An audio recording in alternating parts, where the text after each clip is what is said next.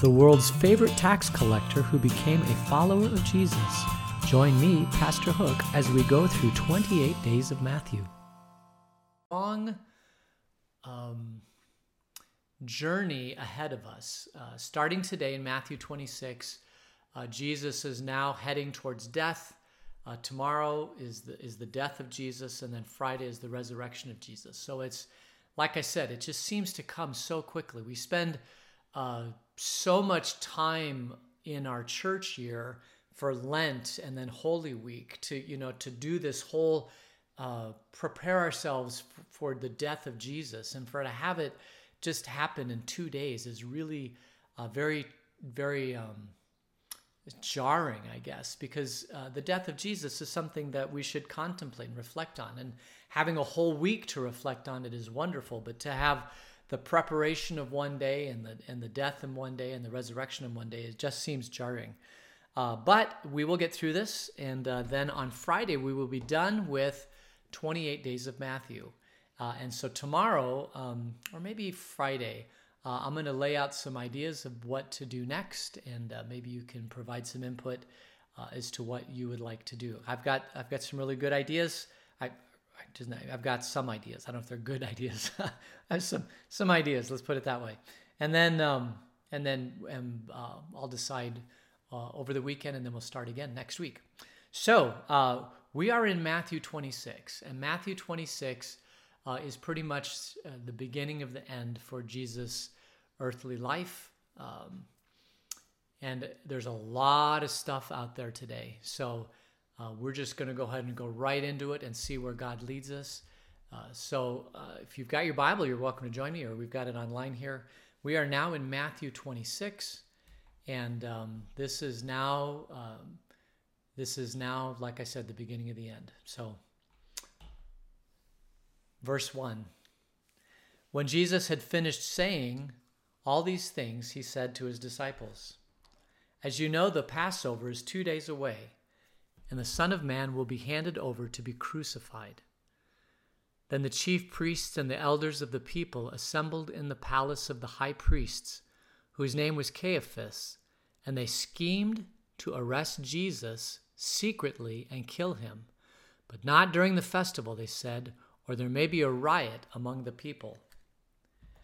So they've decided, the Pharisees, Caiaphas, the chief priests, everybody, they decided that Jesus has to go. He is too much of a threat to their way of life. He's too much of a threat for their power. He's too much of a threat for overthrowing everything. And so they've decided he has to go. And Jesus knows this. He says the Passover is 2 days away, and I'm going to be handed over, and I'm going to be crucified. They don't want to do it during the festival. This is the festival of Passover, which ends Thursday night. But they do want to get it done, right? And so the scene has been set, I guess you could say. They're going to do it secretly. They're going to do it quietly. They're going to do it at night. And they're going to do it in such a way that they pray that the people that followed Jesus into Jerusalem, hoping that he would be the new King David sitting on the throne, that crowd following Jesus, that they could kill him and at the same time not have the crowd riot, right? And the only way you can do that is to get rid of the leader and make it such a powerful thing that the people refuse to riot, okay? And so that's kind of the stage is set. And then what happens after that is this. Verse 6. While Jesus was in Bethany, in the home of Simon the leper, a woman came to him with an alabaster jar of very expensive perfume, which she poured on his head as he was reclining at the table. When the disciples saw this, they were indignant. "Why this waste?" they asked. "This perfume could have been sold at a high price and the money given to the poor." Aware of this, Jesus said to them, "Why are you bothering this woman? She has done a beautiful thing to me. The poor you will always have with you, but you will not always have me. When she poured this perfume on my body, she did it to prepare me for burial. Truly I tell you, wherever this gospel is preached throughout the world, what she has done will also be told in memory of her." So now we have this great anointing of Jesus with this perfume. He goes out to Bethany. Now you'll remember Bethany is about 2 miles east of the temple. It's where Lazarus, Mary, and Martha live. It's a community where Jesus would go to quite frequently. He wouldn't necessarily always be in Jerusalem. He would go out to his friend's house in Bethany. This is where he raised Lazarus from the dead. So Jesus is very familiar with that. He's in the home. It says here that he's in the home of Simon the leper. So this is another person in Bethany. And then this lady comes up to him. Now, she's unnamed here in Matthew, but in other Gospels, she is given the name of Mary Magdalene. And if you know Mary Magdalene, she is a person that was driven out 7 demons. She followed Jesus. She loves Jesus. And obviously, this is expensive perfume. So wherever he is, he's in the home of people who have means, who have wealth. And this lady comes and she takes this alabaster jar of perfume. Now, we're not exactly sure what the perfume was, but most likely it was very, very expensive. An alabaster jar it's a kind of a form of stone that's soft, so you can carve it. It's translucent, so it's a really, really beautiful decorated jar, most likely decorated jar. A very, very expensive perfume. We know it's expensive because the disciples say, "What in the world is going on?" Right? And she pours this very expensive perfume on Jesus. And so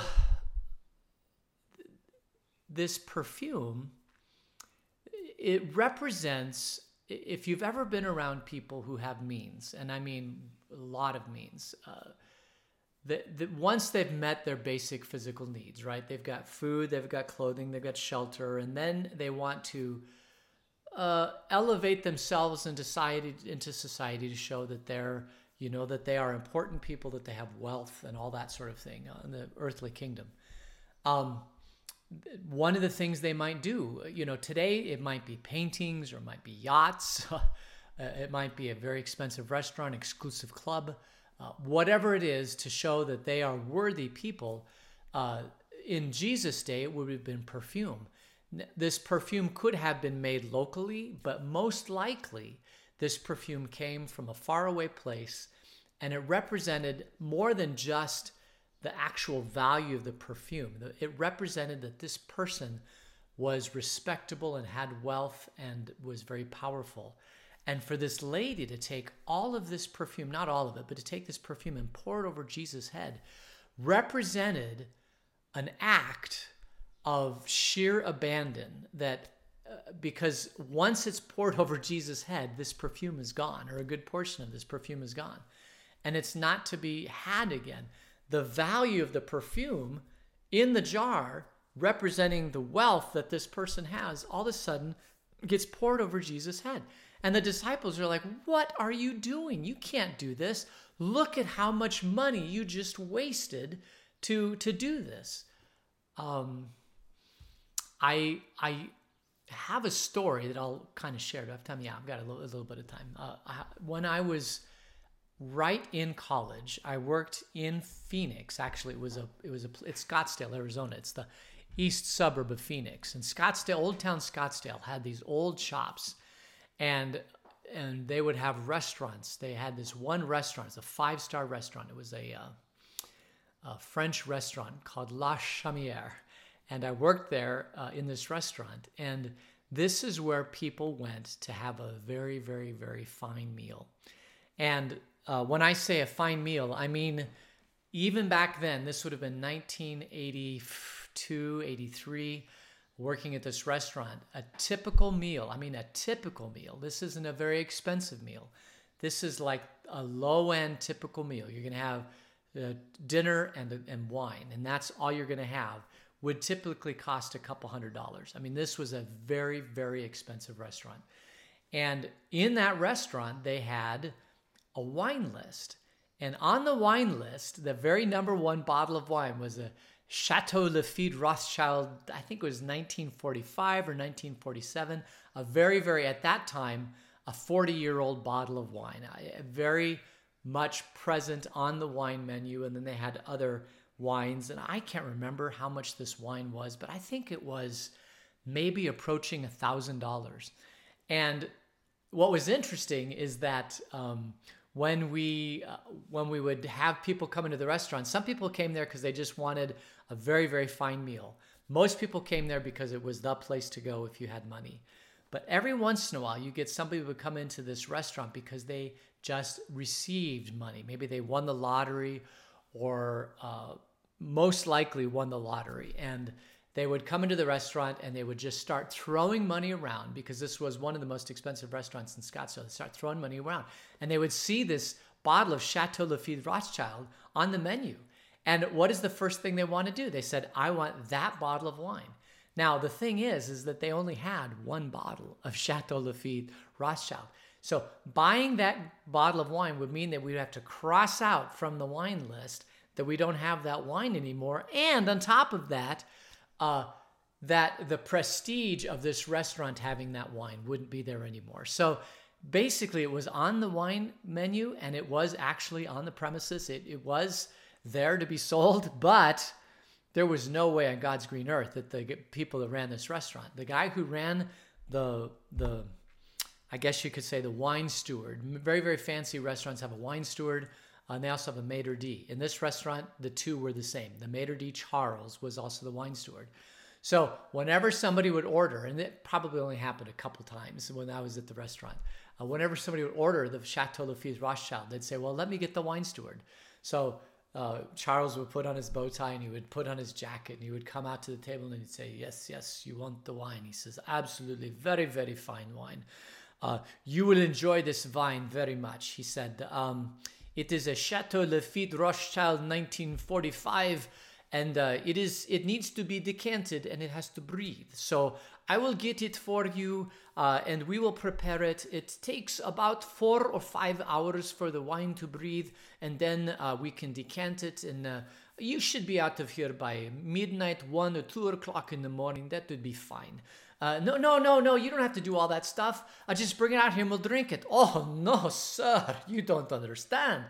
This is one of the most beautiful bottles of wine. You cannot just drink it, sir. No, we have to cook a special meal with it, and we have to make sure that your palate is ready for it. And, it's going to take you a couple of hours just to figure out what meal you want. No, sir. You're not going to. So family would wear these people down, and they would absolutely not order the wine. So when I left that restaurant, that bottle of 1945 Lafite Rothschild was still in the wine cellar. It was a wine cellar. And the prestige of the restaurant continued on. But I tell you that story because there are just some things in life that you have on the shelf that you don't necessarily use. They're there for prestige or honor or something like that. Or if you do use it, you just use a very little bit of it. And so for this lady to take this bottle of perfume and just pour it over Jesus, and you have to know it's an expensive amount of perfume, you can see why the disciples would say, oh my goodness, this could have been sold. Think of how much money we would have. But Jesus honors the lady. And he says, you'll be honored from this time forevermore because of this act you're doing. Because you're taking this bottle of wine, not bottle of wine, but the bottle of perfume. It's not just the perfume, and it's not just the alabaster jar. It's the wealth and the prestige that goes with it. And basically what they're doing is just they're giving it all to Jesus and pouring it onto him and saying, everything that we have is you are worthy of it. And Jesus takes this one gesture of kindness and of honor before he's about to die and accepts it. He says, you can always get another jar of perfume. You'll always have poor people. All the arguments that you're saying, don't do this, they are honoring me and they're serving me, and they should be honored and served because of it. And so they pour this on Jesus. And Jesus is honored, and this lady is honored. In other Gospels, it's actually Mary Magdalene who does this. In this one, it's unnamed. but the act is still the same. It's the anointing of Jesus. All right, so then we get now the plot begins. Verse 14. Then one of the 12, the one called Judas Iscariot, went to the chief priests and asked, "What are you willing to give me if I deliver him over to you?" So they counted out for him 30 pieces of silver, and from then on Judas watched for an opportunity to hand him over. So now the stage has been set, Jesus has been anointed, and now Judas goes out to the chief priests and says, "What will you give me if I'll hand him over to you?" And they said 30 pieces of silver. Now we hear 30 pieces of silver and we think that's a lot of money. It's probably not a lot of money. At the low end, it might be a denarius, which is a day's worth of wages for minimum labor. So if you calculate minimum labor today, $13, $15, let's say $15 an hour, times 8 hours, that's 120 times 30, $3,600. So at the low end, it's $3,600. At the high end, it might be maybe double that. They're just not sure what this was. And it seems like a low price to me. It's always seemed like a low price to me to betray the Son of Man. But Judas does it because you can see the disciples, they still don't get it, right? They don't understand that there's two kingdoms. There's an earthly kingdom and a heavenly kingdom. Jesus is into the heavenly kingdom. The earthly kingdom is going to pass away and the heavenly kingdom will remain forever. And while Jesus talked about it and he said all the parables about it and all the teachings about it and everything, still they don't get it, but they will. They will get it. And this guy Judas, he realizes that the end is near. Jesus is just told that he's going to be handed over and crucified. And Judas is like, well, what's going to happen after that? We're going to be crucified. At most, we should get out of Dodge. But if we get out of Dodge, we have nothing. We have nothing but a bunch of stories from this rabbi. And that's not going to be enough to keep us alive. And so he goes to the chief priests and he says, what will you give me if I betray Jesus? And they give him 30 pieces of silver. So I don't think it's a lot of money, but it's done. And what is done is done. And so Judas is looking for an opportunity to hand over Jesus, and one comes up. Verse 17. On the first day of the festival of unleavened bread, the disciples came to Jesus and asked, "Where do you want us to make preparations for you to eat the Passover?" He replied, "Go into the city to a certain man and tell him, 'The teacher says, my appointed time is near. I am going to celebrate the Passover with my disciples at your house.' So the disciples did as Jesus had directed them and prepared the Passover. When evening came, Jesus was reclining at the table with the 12. And while they were eating, he said, 'Truly I tell you, one of you will betray me.' They were very sad and began to say to him one after another, 'Surely you don't mean me, Lord.' Jesus replied, 'The one who has dipped his hand into the bowl with me will betray me. The Son of Man will go just as it is written about him. But woe to that man who betrays the Son of Man. It would be better for him if he had not been born.' Then Judas, the one who would betray him, said, 'Surely you don't mean me, Rabbi.' But Jesus answered, 'You have said so.' While they were eating, Jesus took bread, and when he had given thanks, he broke it and gave it to his disciples, saying, 'Take, eat, this is my body.' Then he took a cup, and when he had given thanks, he gave it to them, saying, 'Drink of it, all of you. This is my blood of the covenant, which is poured out for many for the forgiveness of sins. I tell you, I will not drink from this fruit of the vine from now on until the day when I drink it new with you in my Father's kingdom.' And when they had sung a hymn, they went out to the Mount of Olives." So this is our very, very, very famous Last Supper. It's painted by Da Vinci. It's a big rug of it on our ministry center. This has been celebrated by Christians throughout time. And it itself is a celebration, as you may be aware, of the Passover of the Jewish people when they were rescued out of slavery in Egypt. If you'll remember, in the Old Testament, Genesis, you have all the Old Testament patriarchs. You have God's covenant to Abraham, Isaac, Jacob, Joseph. Joseph goes into Egypt. Egypt, while they're in Egypt, he becomes Pharaoh's number 2. But then generations come after Joseph, they end becoming slaves. And then Moses is in the wilderness in Exodus, and he has this encounter with God, and God says, you need to go and get my people out. And the quintessential story of the Old Testament, the one that every Jew looks at as the center of the narrative and the arc of the narrative, as we look as Jesus as the center of our arc of the narrative with Christianity, it's really the Passover and being rescued from slavery out of Egypt, which is the center of the arc for the Jewish people. And so Jesus ties in that center of the arc with his center of arc, and they combine it to one story that's centered in Jesus. And so when Jesus has this Passover meal, he's saying to the people around him, I am the center arc of the story of the world.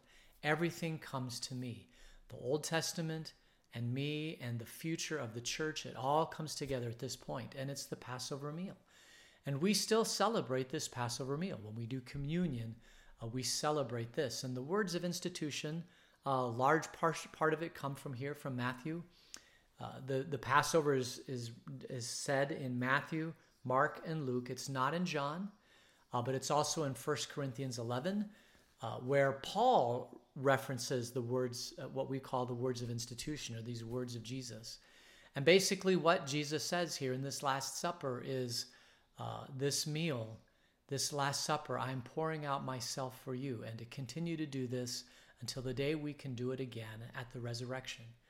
And so when we celebrate the Passover together, when we celebrate the Lord's Supper together, we not only look back at the time when Jesus instituted this or told his disciples to do this, and the church that continues to do it, but it is all a foretaste of this feast to come. It's just a glimpse of the great feast that we will have with the bridegroom when we sit at the great wedding banquet in the household of God and live with him forever. And so when we come together for a whole bunch of reasons, one of them is that we will celebrate this Passover with Jesus in completion at the end of time. And that's a great reason to celebrate. That's a great reason to look forward to the Passover. There's other reasons why we celebrate, but that's the main one that comes out of Matthew here. So, and it is poured out, this is my covenant, which is poured out for you for the forgiveness of sins.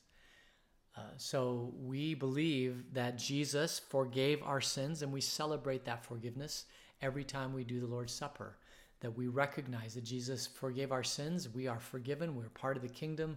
We have all the rights and privileges of being in the kingdom. And every time we gather together as a church to celebrate the Lord's Supper, it gathers us together as community to celebrate this great gift that God gave us. So a lot more could be said on the Last Supper, but we want to move forward. Verse 31. Then Jesus told them, "This very night you will fall away on account of me, for it is written, I will strike the shepherd, and the sheep of the flock will be scattered. But after I have risen, I will go ahead of you into Galilee." Peter replied, "Even if all fall away on account of you, I never will." "Truly I tell you," Jesus answered, "this very night, before the rooster crows, you will disown me 3 times.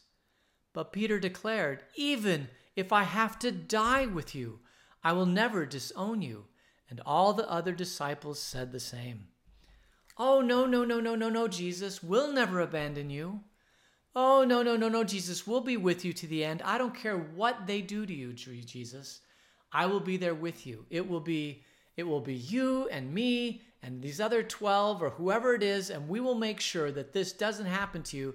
But if they're going to go through you, Jesus, they're going to have to go through me first, right? There's no way we're going to let them go through you, Jesus. So they have to go through me. I will never betray you." And of course, it's Peter, my favorite disciple, saying to Jesus, "I'll never betray you."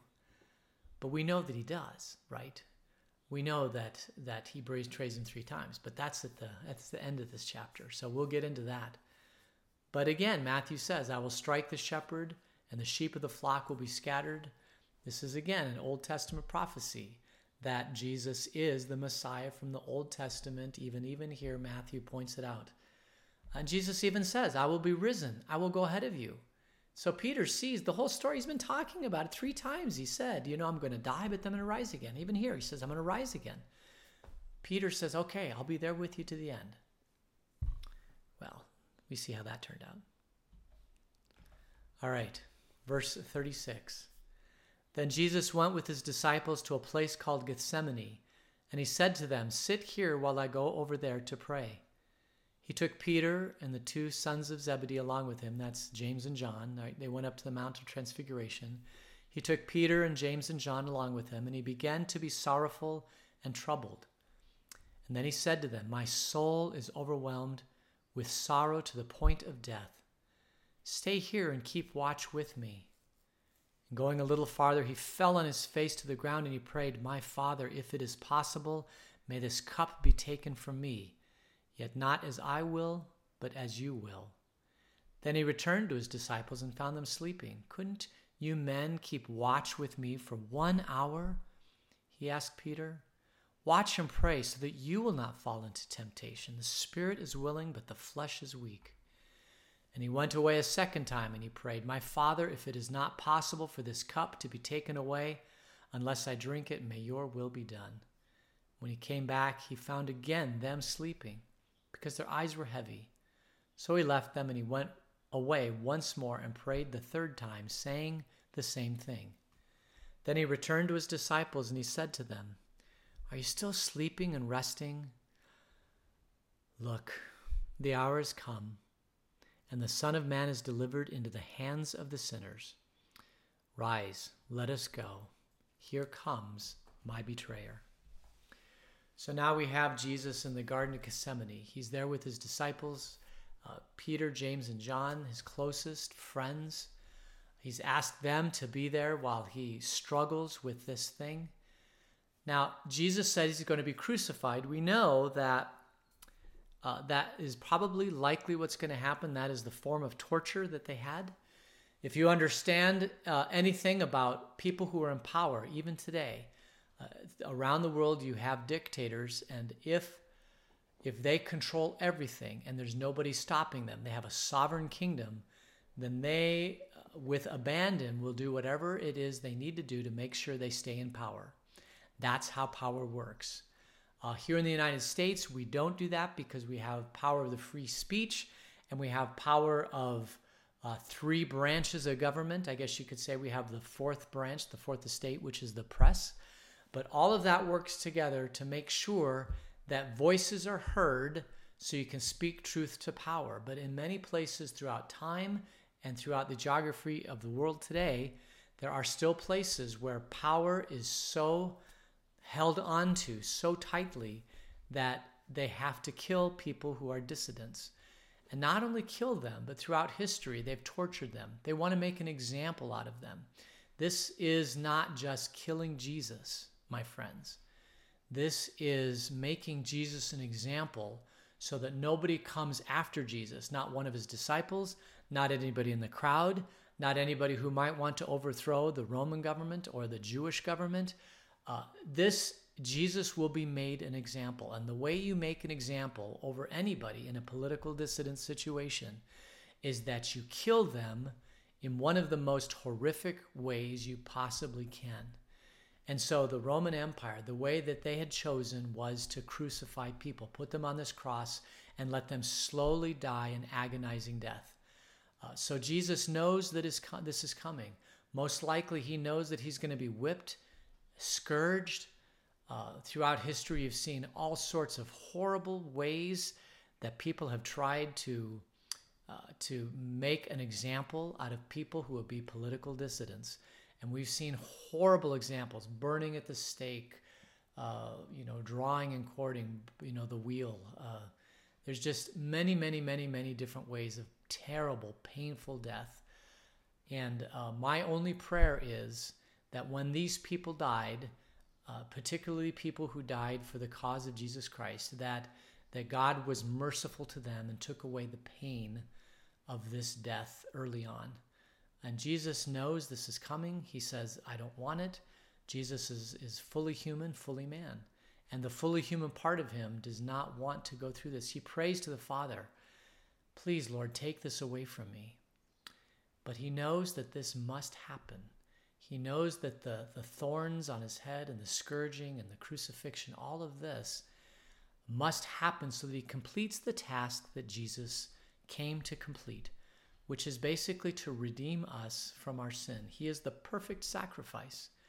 He is the sacrifice upon which all Old Testament sacrifices look forward to make them holy. He is the completion of all the earth. And that is what he's come to do, and he is boldly going to do it. The disciples say, we're going to be there with you, Jesus. But they don't.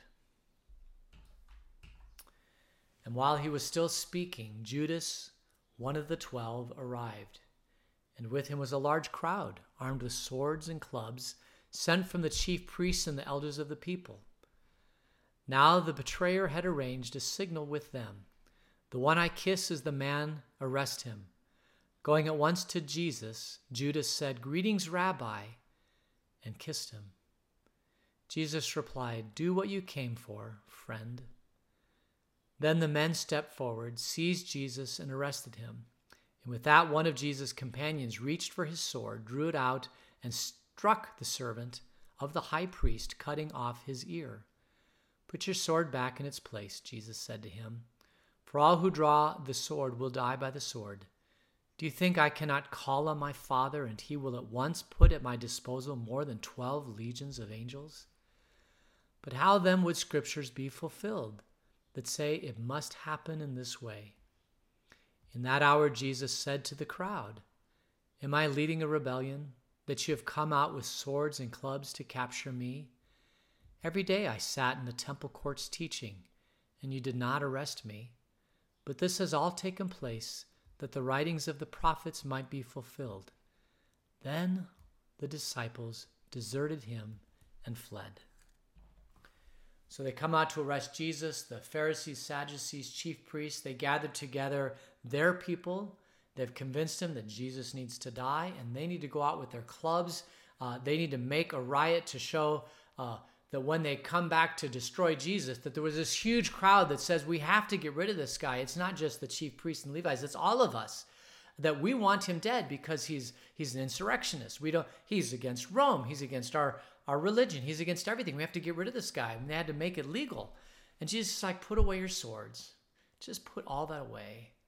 I'll go with you. I know what I'm here for. You could have arrested me anytime. You are a false crowd. You are a false crowd following a false leader, and you've come to arrest me. I go willingly. And he does. So he goes with these guards. They're guards of the chief priests and the Levite. They're not necessarily the Roman guards. Maybe they're on loan from Rome, but they go to get Jesus. Jesus says, I'm going to go with you peacefully, and he does. And then you have this last thing. The disciples deserted him and fled. So even at the end, there was nobody with Jesus. He stands by himself. Everybody sees on the writing on the wall. One person has to die, and only one person, and that's the leader of this movement. They could try to put up a fight. They could fight this crowd. They could say, no, this is wrong. But Jesus, and they're ready to do that. They're ready to have a fight. But Jesus says, no, this is what must happen. This fulfills all prophecy. It makes complete everything from the Old Testament. This time is the completion. And so they flee. They say, fine, Jesus, you don't want us to fight? We're going to go. And so they go. And Jesus goes before.